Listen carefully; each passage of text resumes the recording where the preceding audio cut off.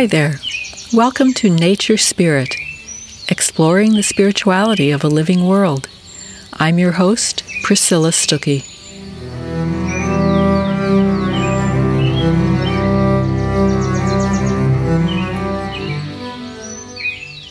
I think back to the first months after the 2016 election. Sleepless nights, shock.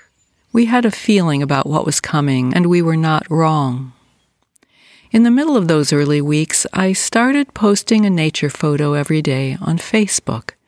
Out of my decades of sunsets and birds and mountains and flowers, I picked one beautiful scene at a time and shared it, hoping to provide some help, some light in a dark time. After about the third or fourth day, one of my Facebook friends commented, "It's too soon. I'm not ready yet for this." My heart sank. Were they feeling so terrible that even the healing power of nature could not touch them? Or was it just part of a general disconnection from nature, the way we go about our modern lives as if nature is a backdrop to living, not the real thing? What exactly were they saying no to? I didn't reply. I just kept posting a nature photo a day for several months. It was the most helpful thing I could think of doing. I pressed on because I knew about the mountain of evidence that has piled up for decades on the healing power of nature, study after study showing that nature has enormous benefits for body and mind. And not only that this is true when we are physically out in a forest or park, but that it is true as well for just looking at a picture of nature. Viewing a nature scene changes our breathing and heartbeat and induces the relaxation response. The hunger for nature is so strong in us that just looking at pictures of it improves our health. Today, 4 years later, the news is a daily cycle of horrors, and I'm beginning to hear a few echoes of that feeling that my friend expressed then, that when the world is on fire, it's not a good time to enjoy beauty. When people are suffering and dying, connecting with nature just doesn't cut it. It doesn't get down to the real problems. I hasten to say I've only ever heard this from white people, and maybe that's because there's an element of white guilt in it. But guilt is a great thief. It steals people's ability to move and to make change. It paralyzes. And what we need now is the opposite of paralysis, the opposite of shock and overwhelm. Which is why people need to keep our lifelines close at hand, and the most powerful lifelines I know are nature and beauty in general. A poem by Rita Dove brought this home to me this week. 3 lines from her poem Transit crossed my screen. In the midst of horror, we fed on beauty, and that, my love, is what sustained us. Rita Dove is a Pulitzer Prize-winning poet, and she was our U.S. Poet Laureate from 1993 to 95, one of the first black poets to hold the position.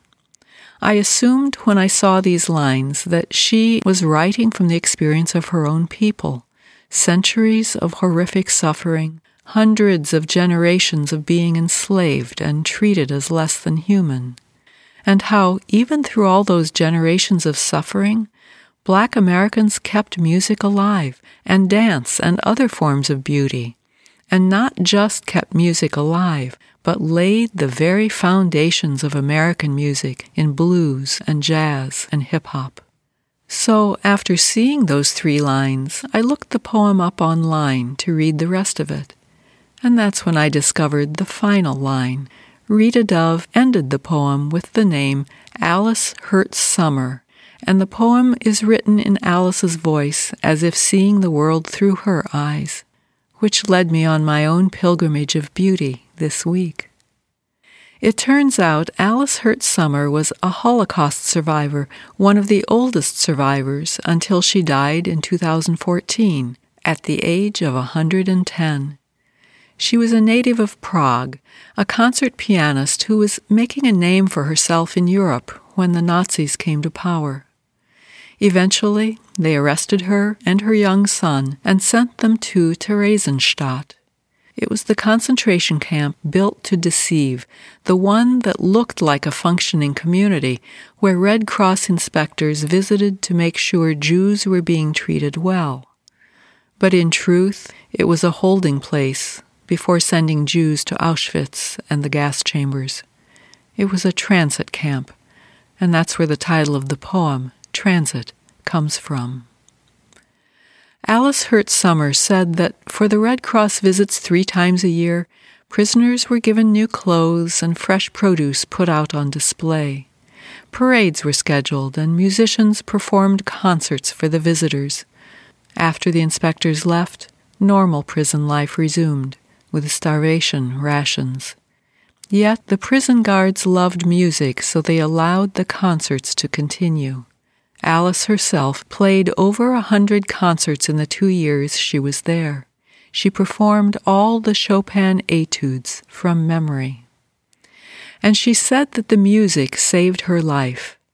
"Whenever I knew that I had a concert," she said, "I was happy. Music is magic. We performed in the council hall before an audience of 150 old, hopeless, sick, and hungry people. They lived for the music. It was like food to them. If they hadn't come to hear us, they would have died long before, as we would have." Alice is the center of a documentary short called The Lady in Number 6, which was filmed in her London apartment the year before she died. She was still playing the piano at least 2.5 hours every day. The film won an Academy Award in 2014, 1 week after Alice passed away. I watched the film this week, mesmerized. Whenever the 109-year-old Alice speaks of music, her eyes light up with warmth, with passion, with life.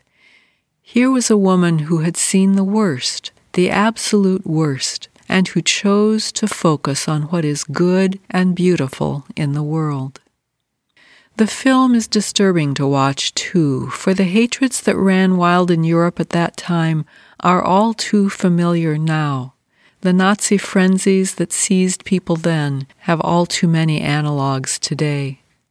It is painful to watch, knowing where those hatreds led then, and where they could lead now, unless we, as a collective people, put a stop to them and choose a different path. In the film, Alice's friend Zdenka, who also survived Theresienstadt, says that during Alice's concerts she would sit near the front and watch her friend. "It was magic," Zdenka says, "to hear this music in that kind of surrounding." And she gets to the heart of it when she says, "It was a moral support. It was not entertainment, as most people think, that we were having fun. It had a much bigger value." And here lies the crux of it. The music was their lifeline.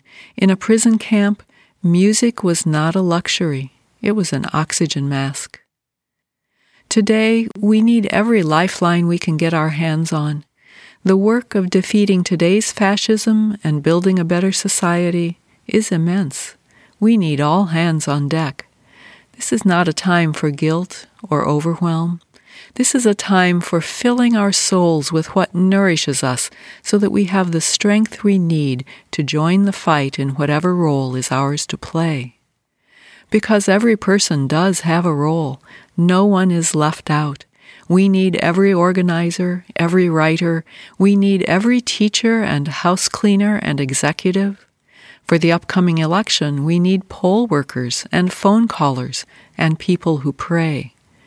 You have been put here to do your part, whoever and wherever you are. And to do our part, each of us is going to need all the beauty we can soak up. Every sunset or sculpture, every sonnet or slam, whatever inspires or nourishes the soul, whatever brings peace, true peace, not a dulling of the senses, but a feeling of refreshment and spaciousness and possibility.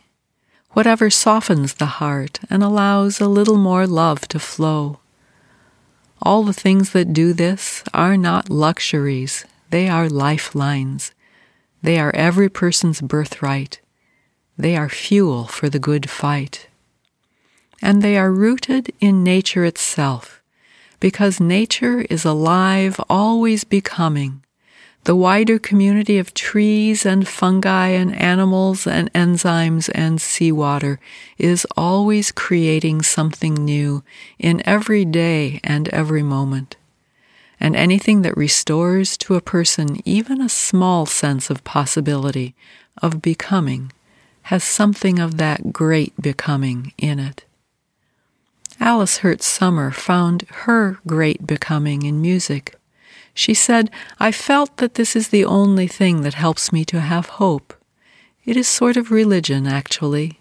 Music is God. In difficult times, you feel it especially, when you are suffering." So I encourage each of us to reach for our own lifelines, our own sources of beauty, our own ways of joining in the creativity of the great becoming, our own ways of making it real in the world. Here's wishing for you beauty in tough times, and a heart that can embrace it and revel in it freely.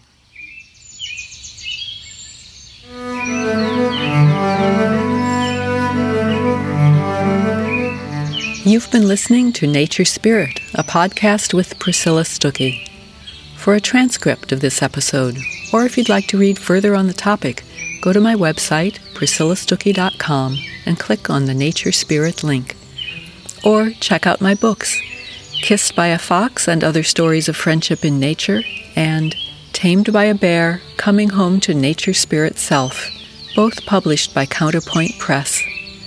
Until next time, be well and be blessed.